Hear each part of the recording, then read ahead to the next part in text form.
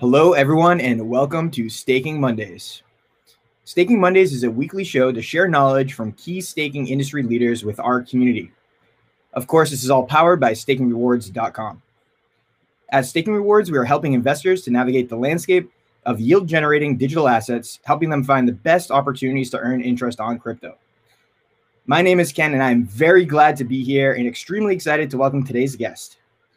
Anthony Sassano is an independent Ethereum educator, angel investor, and advisor.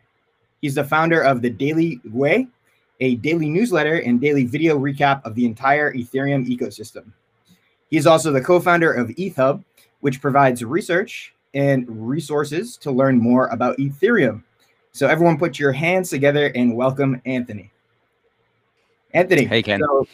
Hey, welcome. So just to start you off here, a little icebreaker for you.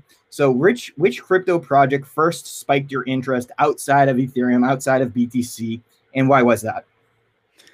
Yeah, outside of Bitcoin and Ethereum, I think, there were a lot of, projects during 2017 when I got into Ethereum that were kind of like focused on interoperability back then. It was kind of a big theme, but I think it was like too early. So you had things like Aeon and Icon, and I think there was a couple others out there. People remember those names from 2017. Pretty much all of them don't really, I mean, they're still around. I think some of them are still building, but they didn't really take off. And it was just funny how like 2017, interoperability was this big thing, but then during the bear market, it wasn't. And now it's coming back in a big way where everyone's like, oh, we have to do cross-chain this, cross-chain that. So it's funny how that's kind of come full circle since then. Yeah, there's actually like actual products out there for people to use now with interoperability, like these bridges that we're seeing being developed. Cross-chain interoperability is really becoming more of a forefront now. So to hop right into it, you're a big Ethereum guy, right? So you do a lot of education around the Ethereum ecosystem. So our questions are going to be tailored all around ETH and the ETH 2.0 merge coming up. So just to start you off, so how do you feel about this EIP 1556 since it launched? Did you make any interesting observations? Did you mean 1559, the burn EIP, right? Sorry, 59. Correct. Yes, you're right. Yeah. Just so I got that right. Yeah. No, I think the thing that kind of like probably caught me off guard was with how many people were surprised by how much ETH was being burned once this EIP went live. I think, I had been talking about it for a very long time, along with a bunch of other Ethereum people. The EIP had been around for over 2 years before it actually got to mainnet. And to see people get really surprised when we started burning ETH, I was like, wow, okay. I mean, we were saying that this was going to happen because we could see how much revenue was being generated each day by the network. And, if you translate that and did some kind of napkin math, you can kind of figure it out. So that really took me back. But in general, I think it's just been great to see outside of the burning like how the fee mechanism is actually working. Like its original intention was to basically be there so that the users could get better fee estimation, and the spikes that we saw in fees would actually be smoothed out over time. So I think it's achieved that from all the data I've seen. And, it's only been live for 6 or 7 weeks. So maybe we need more data, but I think that it's achieved its original goal. And it seems that there's a lot less kind of like, transactions that need to be sped up on the network now. Like you used to have to click the speed up button on your MetaMask or something because your transaction got stuck. That seems to only really happen during kind of like spikes when there's like an NFT drop or something like that these days. Most of the time you can just use the default and get into like the next block or two, which I think is really, really cool. So yeah, no, I'm happy with kind of like how it's gone. I mean, there are maybe some tweaks that need to happen sometime in the future around how fast the base fee increases during those periods of spikes, but that would be based on like much more data than what we have today. But other than that, I think it's gone really well. Yeah, really interesting that you say users aren't really having to use this speed up functionality anymore. I can remember back just a few months ago before the fork there, before the proposal, that transactions would get stuck for days at times, and unless you use that speed up button, they would remain stuck there for quite some time. So cool to hear the observations there. So staking is often described as a way to hedge against inflation in crypto networks. How do you feel about that, considering Ethereum's inflation may turn negative with this EIP 1559? Yeah, so it's funny when you look at all of the different kind of like staking networks out there today and how they differ from how much rewards they pay out. Ethereum actually pays out as a kind of like percentage of the total supply, a really small amount. I think it's right now 0.6% as a percentage of the overall supply. But what's being paid to stakers is I think 5 to 6% right now. It kind of goes down as more people stake, of course. Whereas a lot of these other networks are paying out, 8, 9%, double digits percentages sometimes, and that's across the whole network. That's not just to stakers. That's inflating across the whole kind of like network there, and it's quite high. So I think that on all these other networks, especially the DPoS networks, so the delegated proof of stake networks, people are pretty much forced to stake, or they do get very heavily diluted. Whereas I think with ETH, because the actual extra issuance coming to the market is very, very low, especially once the merge happens and we get off mining and we just actually are issuing that 0.06%, sorry, 0.6%, 0.6%, or a little bit higher than that, depending. And then mixed in with the fee burn, then yeah, I mean, ETH, if the merge had gone through already, ETH would be net deflationary. We would be burning more than we're issuing each year, much more than we were issuing each year at this point. So yeah, it's funny kind of like comparing the way Ethereum has kind of approached this where with the other networks. And I think that Ethereum's in a really unique place because ETH is used for so much more than just staking. Whereas a lot of these other tokens on these other networks, they don't have their own ecosystem yet, a lot of them, where it's really just like a staking token. There's no like real DeFi. It's not being used as money for like NFTs and stuff like that. So I think ETH is in a very unique position where it's got this kind of like beautiful design where even though there's a little bit of inflation, we offset it with the fee burn, and then people who hold ETH are not getting kind of like massively inflated away over time, and we're still issuing new ETH to kind of secure the network as well, which is obviously very important. Exactly, and it really is a beautiful monetary design. And in your opinion, what do you think needs to happen for Bitcoiners to appreciate the monetary policy of Ethereum as they do for Bitcoin? Well, first we need to invent a time machine, go back and not change the monetary policy at all over time. I think that's why Bitcoiners don't appreciate it, is because they believe that the monetary policy should not change at all. The certainty is what gives it value. And that's what's happened with Bitcoin, right? It's never changed. It's never altered from that kind of like 21 million cap halving every 4 years.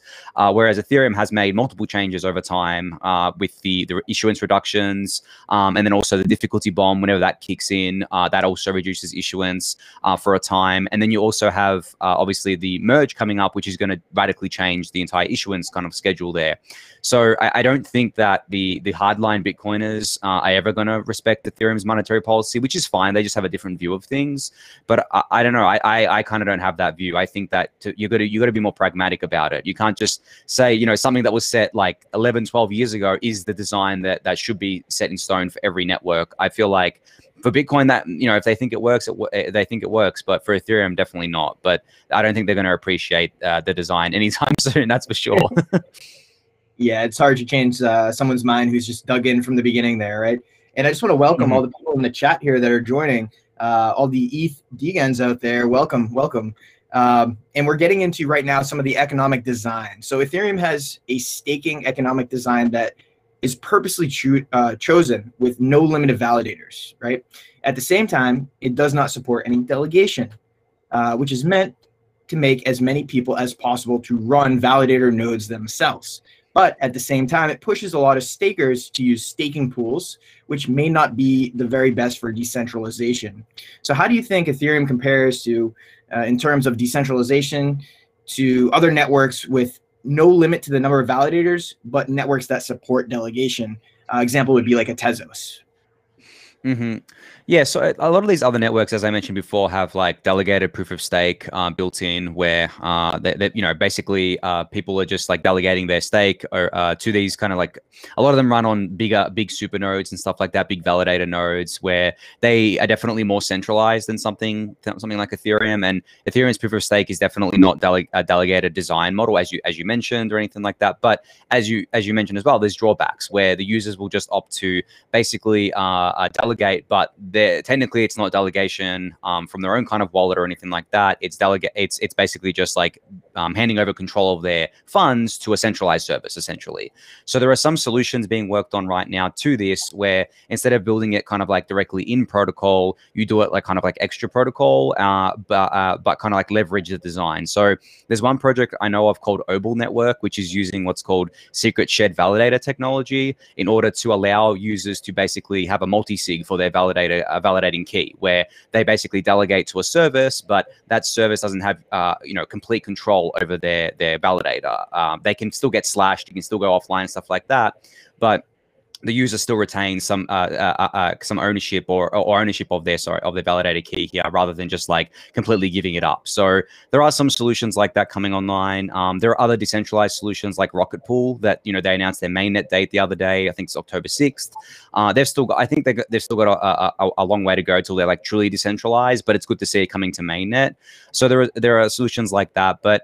And I also heard some kind of things about the core researchers and core developers of kind of like ETH2 looking at ways to do native kind of like in protocol delegation, but in such a way that it doesn't encourage people to, I guess, centralize the stake as well. Because that's always the balance at the end of the day. You don't want the stake to be centralized, or you want to limit that as much as possible, but you also want to make it as easy as possible for people to join these pools, but from a safer kind of perspective as well, and like these staking services too, because 32 ETH, the minimum to stake on your own 32 ETH, it's very expensive these days. I mean, when they designed this, it wasn't. It was like ETH was like $100, $200. It was much less expensive than it is today, and now it's over like $100,000 just to be able to stake on your own. So there needs to be more pragmatic kind of, I think, choices made here for sure. Exactly, and who knows what the cost of 32 ETH is going to be even in a few more months here as we get closer to the merge date. So yeah, it's good that these other solutions like Rocket Pool are being developed, and we'll get into that a little bit later here. So where would you actually position Ethereum in general as part of the ecosystem of proof of stake networks? I would say that Ethereum pretty much stands on its own in terms of its design. I personally think it's the best staking design out there right now. I think it lends itself to being the most decentralized just from the way that it's structured, even with those issues that we just discussed, simply because it rejects the notion of being like delegated from the protocol level, so that essentially you don't have kind of like this cartelization, which Vitalik has spoken about a fair bit, where he basically says that if in these delegated proof of stake networks, you essentially have something that happens where, especially the ones that claim to be more scalable, where they turn into a cartel over time because only a select handful of people can run the nodes, and then they all kind of band together to be profitable. They're like, okay, well, it's not profitable for maybe 30 of these nodes to be run. Let's just say that we're running 30, but really it's 10 because there's just like a bunch of us working together to be profitable here. So I think that's why. A major reason why the Ethereum ecosystem has rejected that design is because we believe it's very centralizing. So, the Ethereum proof of stake system is definitely very unique across the staking system. Not to say the other designs are necessarily bad, but I think, the Ethereum one's been worked on for a very long time. And there was some core design goals and core things that the developers and researchers didn't want to take shortcuts on. And that was a big one there. So, but there is also the risk, as I mentioned before, that the stake just keeps centralizing, especially with exchanges who make it really easy at the end of the day for people to stake, because they're like, okay, well, here's a one-click stake button. That's it. There's no like having to set up your validator. There's no having to go through all these complex things. It's not, I wouldn't say it's too hard. I think everyone can do it, but it's just much easier if an exchange that you're already using as like a custody provider for your funds, for you to just press a button. That's it. So it's kind of hard to compete with that at the end of the day as well. It doesn't matter how easy you make it to stake on your own. It's always going to be easier for these centralized services. So I think that even though that exists, I think that we should still prioritize making it as easy as possible for people to stake, because there are a lot of people who definitely do care about staking on their own. There are a lot of bigger players as well that may not want to do it through exchanges. They may want to stake on kind of like their own hardware, or at least on hardware that they're renting out themselves rather than going through a third party. And there's people who definitely want to don't have the 32 ETH minimum, but want to stake on their own, so they'll do it through like Rocket Pool or something like that, some kind of decentralized staking pool service. Yeah, it is tough always fighting the ease of use that, like you're saying, these centralized exchanges provide, just these one-click stake buttons. You're fighting against decentralization at that point. So it's a constant battle for all networks, really, in the proof of stake ecosystem. But how do you expect the market for Ethereum staking to change once Ethereum gets merged into ETH 2.0? Now we're considering Rocket Pool and other solutions will go live too at that point. Yeah, I think it's going to be an interesting dynamic to see play out, because right now I've actually been surprised by how much kind of like ETH has staked already. What is it, 7.8, 7.9 million ETH or something like that? Considering it's kind of like Billion a one-way or yeah. million. Yeah. Yeah, it's like a one-way bridge for a lot of people. But at the same time, there are also solutions already today, like Lido, that give you liquidity on your stake. Some of the exchanges will give you liquidity on your stake. So really, I mean, the exchange is taking that risk for you so that you can have this kind of liquidity, and obviously they're doing it because they're providing a service that they can get a cut from. So yeah, I mean, but I've still been surprised by how much ETH is staked already. Now, what happens post merge is that all of the unburned ETH goes to validators now. So that adds to the APY, because right now it's 5 to 6%, or APR, I should say. Sorry, it's not compounding, but it adds to that. And there are some estimations have it as high as like 20%, depending if how high the fee revenue is. It could be 10, 15, 20% or whatever, but still that's a lot on ETH. And ETH staking is one of the safest ways to earn a yield on your ETH, because there are other ways to do it. I know we're going to discuss that later, but I think that in general, ETH staking is definitely one of the safest, if not the safest way to earn a yield on your ETH, depending on how you do it as well. I mean, if you do it through third-party providers, it's a bit riskier. But and that's at these levels, at like the 5 to 6% level. Like imagine 10% plus on your ETH. It's kind of crazy when you think about that. So I actually think we're going to see a lot more ETH staked, especially as we get closer to the merge. More people clue into this fact that once the merge happens, that all the unburned fee revenue is going to be going to the validators, as well as MEV too. Like I know that as an ecosystem, we're trying to reduce MEV, but I think that until we do, a lot of that will go to stakers and validators and stuff like that, the ones that kind of capture that, because they're obviously the block producers in a merge world. So yeah, that's kind of like how I'm viewing the, I guess, ETH staked amount and kind of like the returns you can get there. But I also think that once the merge happens and once we kind of don't have this one-way bridge anymore, it's going to be interesting to see what the turnover rate is for stakers. Like how many people actually stake for a very long time, like how many people only stake for a couple months, and especially the ones that are staking on their own, and how the kind of dynamics change with the pools. Like does one exchange have like a majority for 6 months, and then for some reason maybe something goes wrong with them, maybe they go offline for a day or two and people stop trusting them, and then you have like a churn there. So that's going to be interesting to see, because you can't actually see that right now, obviously, because it's a one-way bridge. But I think that's going to be good data for the research and developers as well, to kind of like maybe tweak some things if they need to. Absolutely. And you mentioned there that there's somewhere around, was it 6 to 7 million ETH currently staked? Put a hard number on it. What do you think the amount of ETH staked is going to be once we actually merge, let's say a year after the merge takes place? Mm-hmm. A year after, I wouldn't be surprised to see 20 million plus staking, 20 million ETH plus staking. And it's funny because it also maybe depends on the price of ETH as well.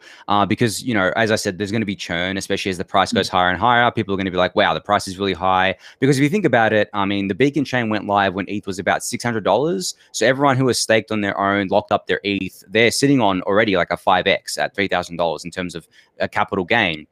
Then imagine if ETH goes much higher than where it is today, leading up to the merge. Maybe ETH is like $10,000. I mean, you have these people sitting on kind of like these massive gains, and then over time they're going to want to take some off the table as well. There's not everyone's like a forever staker, and so it can be a lot of money.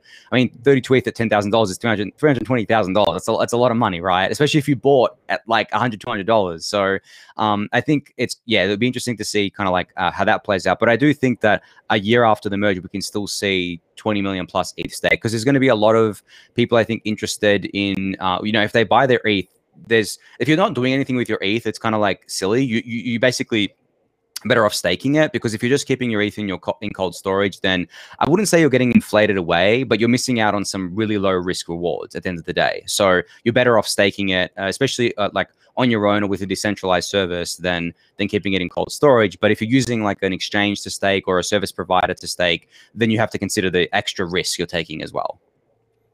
Exactly. And really it's up to educators like yourself to help onboard some of these users who are just sitting on Ethereum in their cold wallet, for instance, to get them participating in the proof of stake network there.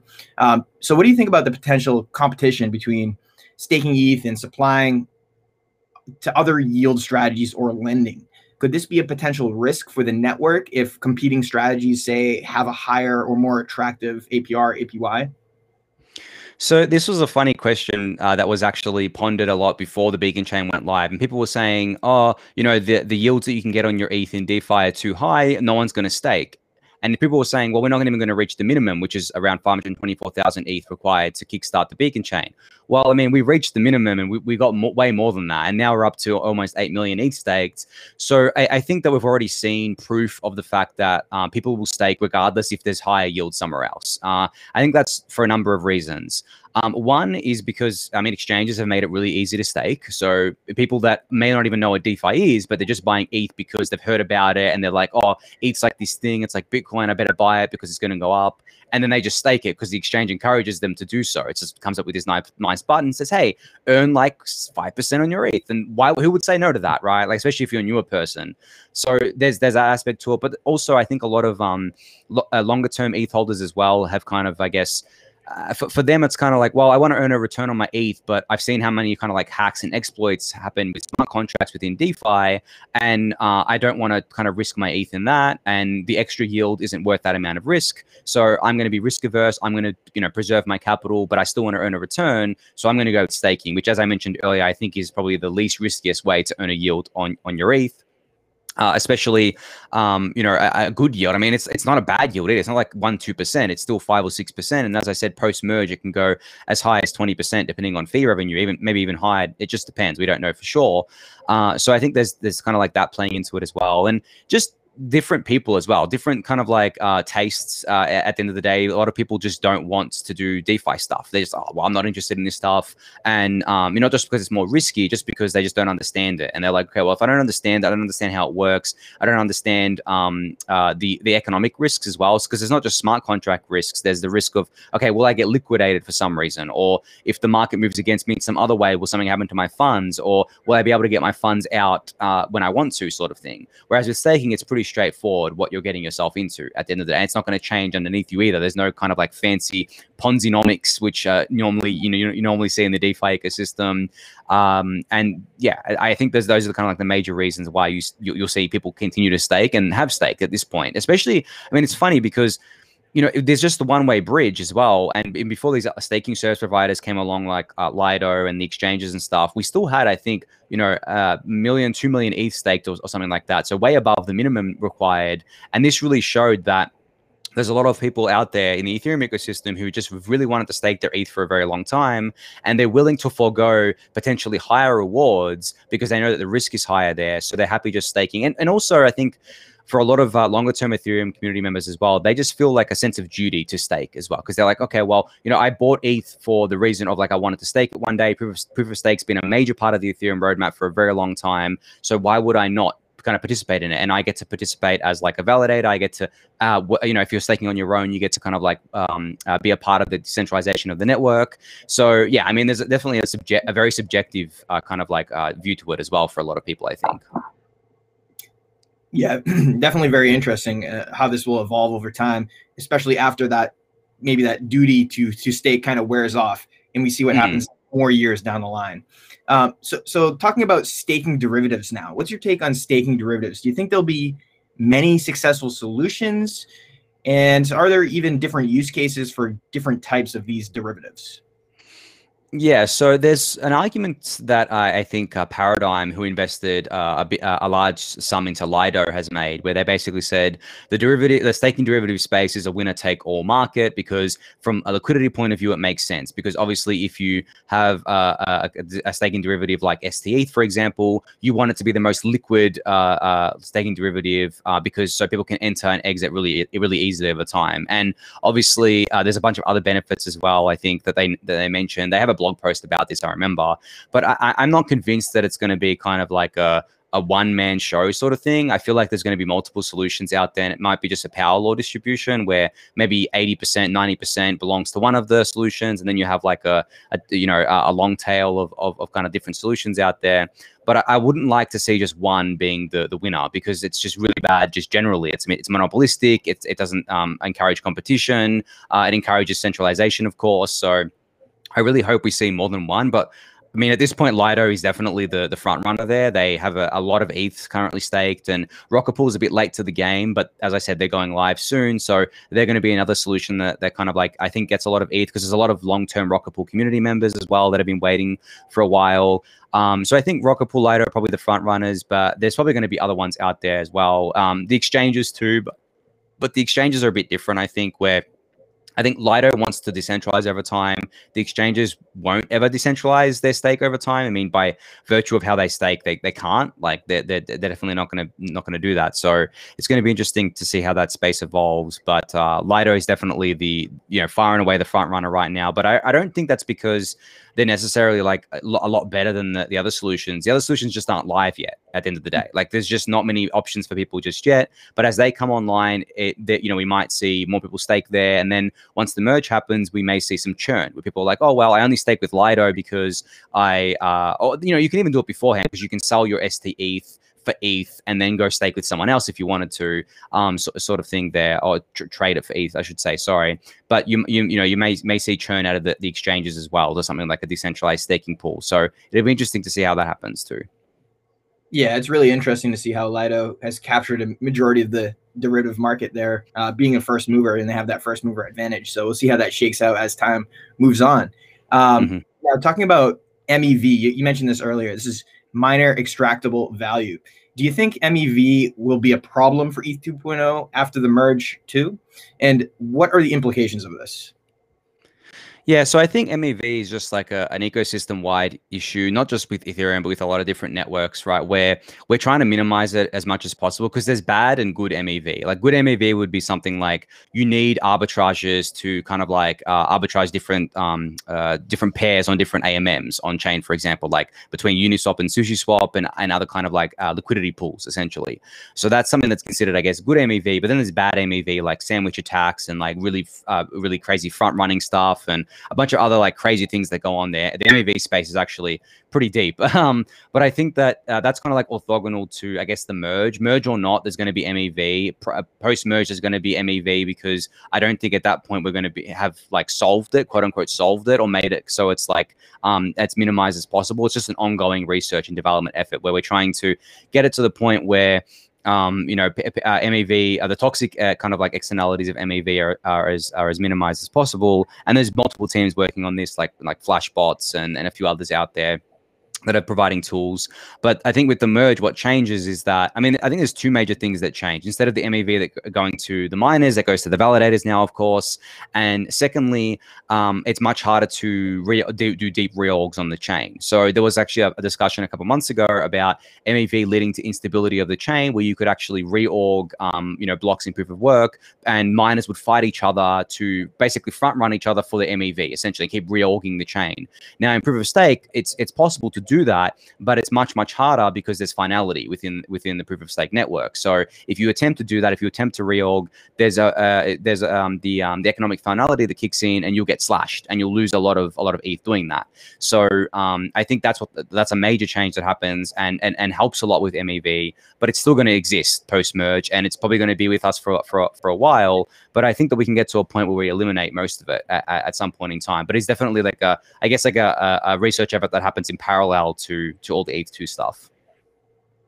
Exactly, and having the incentive not to seek this MEV, having a slashing in effect, is definitely going to be a deterrent as well. So are you worried at all that anything critical could go wrong when this merge of Ethereum happens to ETH 2.0? Yeah, I think everyone has like that worry at the back of their kind of like head where they're like, okay, we know from a, I guess, research and perspective, and we've done test nets with this, we know it works. We know that it can be done. We know that it's not something that's technically infeasible, and it has been shown to be done. But there are major risks involved, of course. There's the risk that the miners can do something to kind of like screw up the merge, because obviously with the merge, we're cutting the miners off, pretty much cutting their, firing them essentially, for a lack of a better term, right? So there's the risk of, okay, well, are these miners going to react to us in a really hostile way, especially as we get closer to the merge? Are they going to start doing things that are very selfish, that are destructive to the network? I think there's a low chance of that happening because a lot of these miners are actually going to be stakers as well. They've been stockpiling ETH for a while. They're already staking too. So if they were to mess with the network, they're essentially messing with their own profitability as well of their stake. So I think that's a deterrent. But there are definitely some mercenaries out there who are like, okay, well, I have all this hardware that's about to become useless. What can I do to maximize the value that I can extract with this hardware right now? And we may see some stuff happen in the MEV kind of like space, especially around reorgs. But I think again, there's a very low chance. And then once the merge actually happens and we get to the merge block and it goes through, maybe there's something that for some reason we overlooked accidentally and it just doesn't work. And then we have to kind of like coordinate around that. Now, I mean, I'm just giving kind of like the worst case scenarios here. I think it's, as I said, a very low chance of any of this happening because there's obviously a lot of research and development being put into this from every core developer. After the Altair upgrade goes live on ETH2, it's pretty much all hands on deck for the merge. Like all the core developers and researchers aren't going to be working on anything else. Really, I mean, some of them will be working on other things, but like pretty much, the majority of them will be working on the merge, making sure that it goes through smoothly. And I just feel like it's a low chance for anything to go wrong with that much kind of brain power working on it. But there's always the risk, right? I mean, I think a lot of people, not a lot of people, but I think there are some definitely bigger investors like institutions and things like that may be holding off, kind of like taking a position within ETH until the merge happens because they may just feel it's way too risky for them. But I don't know. Like I haven't spoken to any myself, but I've been hearing this from different kinds of people. So I think that a successful merge will lead to a very big de-risking event for Ethereum as well, because that's really it. Like after that, we have other upgrades like sharding and statelessness and stuff like that, but they're not going to be anywhere, like they're never going to be risky. I mean, if something goes wrong with sharding, it's fine. It doesn't really break the whole network or anything like that. Whereas with the merge, there's a possibility that, worst case scenario, we have to kind of like go back to proof of work and coordinating miners to get the chain up and running again. It's pretty crazy when you think about it. So I think it's going to be okay, but always good to be prepared for and just think about like the worst case scenarios. Yeah, very interesting. You say that maybe one of these miners that has millions of dollars invested in equipment that's about to become obsolete, will they try to take revenge against the chain in some sort of, maybe it's an MEV type attack or something like that. But yeah, very interesting thoughts there. So what has you most excited about this Ethereum merge or Ethereum in general in the upcoming months? Besides the merge, what has you most excited? Yeah, so I mean, I think the layer 2 space, I've been talking about it a lot over the last few months, especially as it's ramped up in terms of rollout and kind of like more teams getting their products to mainnet. I think we've only scratched the surface. We're already at billions of dollars worth of value locked in these kind of things. It was really awesome to see how quickly Arbitrum got adoption because they're the first generalized kind of layer 2 platform without a whitelist. Like Optimism was live for a while, but they still have a whitelisting process. But they've also got some major upgrades coming soon to make their network like fully kind of like Ethereum compatible to the point where it's Ethereum equivalent. So if your app works on Ethereum layer 1, it works on optimistic Ethereum without having to change anything at all. You don't have to change any of the tools you use and nothing. So that's pretty big. But just in general, I think the layer 2 scaling ecosystem of Ethereum is in its golden era right now. There has never been a better time to be paying attention to it, getting involved with it, building the layer 2 ecosystem out and scaling in general. It's not just layer 2, it's just scaling Ethereum generally. Sharding falls into this and stuff like that. So that's what I'm most excited for, because obviously the high gas fees are making it so Ethereum can't capture the new users coming in now, which is kind of sad because these new users got maybe going to other networks or kind of getting a really bad taste in their mouth about Ethereum, which breaks my heart to see, since I like Ethereum so much and want people to experience it. But these people can't be expected to pay $50 for a Uniswap trade. It's just not gonna be sustainable. So I'm really glad to see these layer 2 solutions just online when we kind of need them. I mean, we've needed them for about a year now, but better late than never. And it took a long time to get here as well. Layer 2 has been a open research problem. It still is an open research problem, but it has been for quite a while. But we finally got to a point where we're like, okay, well, this roll-up technology that we have is really awesome. It works really well. It may not be the end state of scaling, but it works so well. And zero knowledge tech is magic. Like we can use this to do all these sorts of stuff. And it's really awesome to see it all come together finally. As someone who's been covering this space for a long time, layer 2 has always been there. Everyone always talked about it, but I think a lot of it had to do with the fact that there wasn't a pressing need up until about the last year or so, since DeFi summer kind of started last year, because the gas fees were always really low. It was like between 1 and 5 Gwei was like the norm back then, and that was very, very low, and that was like affordable for people. But it's when we got to the 50, 100, 200 Gwei level, people were like, well, I mean, this is ridiculous, like especially new people, because there's a lot of old people who may have made a lot of money from ETH and they don't mind paying the fees. Because if you bought like 1 ETH for $100, you're just like, you always have like, for some reason in your head, 1 ETH is always $100. It doesn't matter if it's 3,000 today, you kind of look at it in that way. But a lot of new people who are coming into the ecosystem don't have that. They're buying ETH for the first time and they'll be like, well, this is ridiculous, like having to pay these fees. What's the point? I'm going to go do something else. So these layer 2 networks are allowing people to do what we do at layer 1 while experiencing the security and decentralization of Ethereum, but and also experiencing those low fees is what I'm most excited about, besides kind of like the merge. Yeah. Yeah, and we are truly in a golden era for scaling solutions being developed here. And yeah, no one wants to pay these high gas fees. It is a shame that users are moving to other chains just to get low gas fees, and all the innovation happening on Ethereum, they're missing out on. So yeah, it's exciting to see when they sort of recapture that audience back. Okay, so in your opinion, what is the best way to stake your ETH if you have less than 32 Ethereum? So right now, if you have less than 32, obviously Rocket Pool isn't live yet, as I mentioned. So I would say the next best thing is probably Lido, because Lido gives you that, STETH token, that the derivative token, and they also kind of like split it up among different staking service providers. So it doesn't just go to one; they at least split it up. So I would say that's probably better than staking on a centralized exchange. But I think the risk is a little bit higher, because with the derivative token, it can actually not lose its peg, but it can actually drift away from ETH. So you can actually end up losing. And this actually happened recently, where a large whale took out a lot of ETH from the curve pool, and the people holding STETH were kind of like, would take a loss until the pool rebalances itself again. So, and I think Lido had a reaction to that. They did something with it, but there is additional risk there. So I would say that I still think Lido, in terms of like keeping the network at least somewhat, more decentralized than it would be staking with an actual exchange. That's probably your best bet. And you also get that derivative token that you can use within DeFi, which is really cool as well, I think. But there are obviously additional risks and kind of like security concerns there. But if you're just someone who literally doesn't want to do anything like that, you don't want to do DeFi, you don't care about doing on-chain things, you literally just want to buy ETH and stake it, then a centralized exchange or one of these centralized staking providers is probably going to be your best bet. Even though it's centralized, if you really don't care about the extra benefits you get from going through something like Lido, I'm not saying Lido is decentralized, but I would say that like it's a bit better than just like staking with one provider and giving them more kind of power, because it splits it up across the providers. But I mean, they're pretty close in terms of like, in how centralized they are. But yeah, there's just the different risk profiles there as well. So, and not all exchanges are created equal either. Like, for example, I would consider Coinbase to be much more trustworthy than Binance, just because Coinbase is fully regulated within the US. Binance, no one really knows kind of like where they're regulated or anything like that. Exactly. Yeah, a lot of risk to weigh there. So in your opinion, what is the best way to earn interest on ETH if you don't want to lock up your tokens at all until the merge? Yeah, I mean, there's a few different opportunities within DeFi.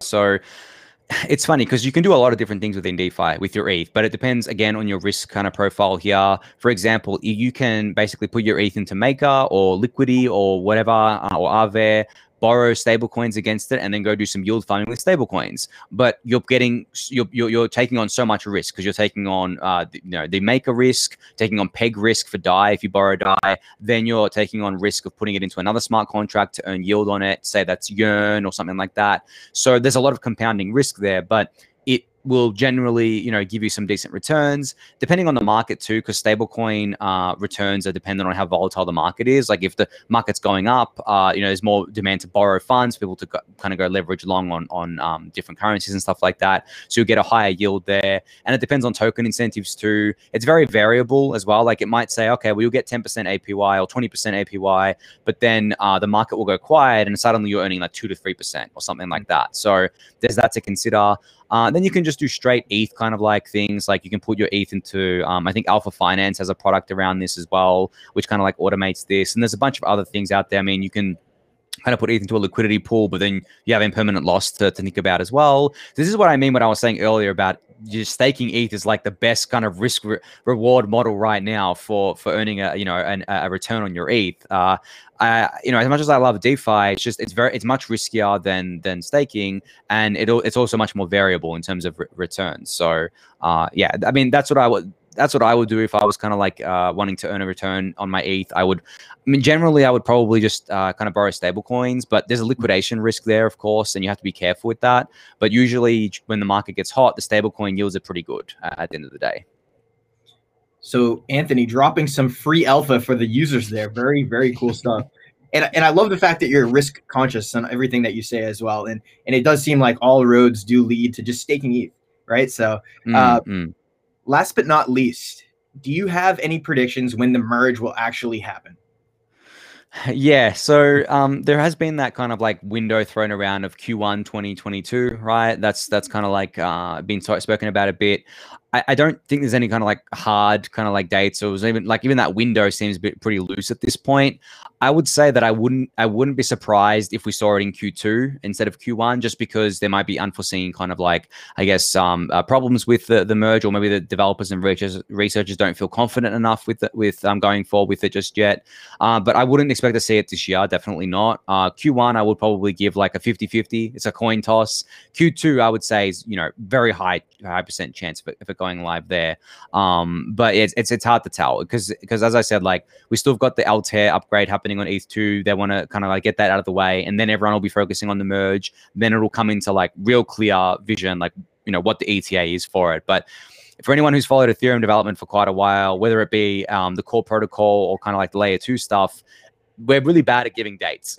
Very bad at giving dates. Yeah, absolutely. It's really tough to estimate this kind of stuff, but yeah, it's great insights just to hear an insider's take, basically. So Q1, Q2, keep it loose around those dates. And so Anthony, how can people follow you to learn more about all the stuff you're working on? Yeah, I mean, you can just go to my Twitter. I have links to pretty much everything on there. So Twitter's at SASSAL0X. As you mentioned at the start, I do a daily kind of like YouTube video and newsletter as part of Daily Gwei. With EthHub, I do a weekly newsletter and weekly podcast. Yeah, I mean, I do a lot of tweeting as well. So yeah, if you do follow me on there, be warned, I do a lot of tweeting. Absolutely. We'll be sure to check you out over on Twitter. And thank you so much for joining us today. Everyone, this is Anthony Sassano, and check out our previous episodes of Staking Mondays available on our YouTube channel and Spotify. Everyone, please like and subscribe to our channel. Smash that like button here. As always, everyone, happy staking. Take care. See you, Anthony. Thanks, everyone. Bye-bye. Cheers.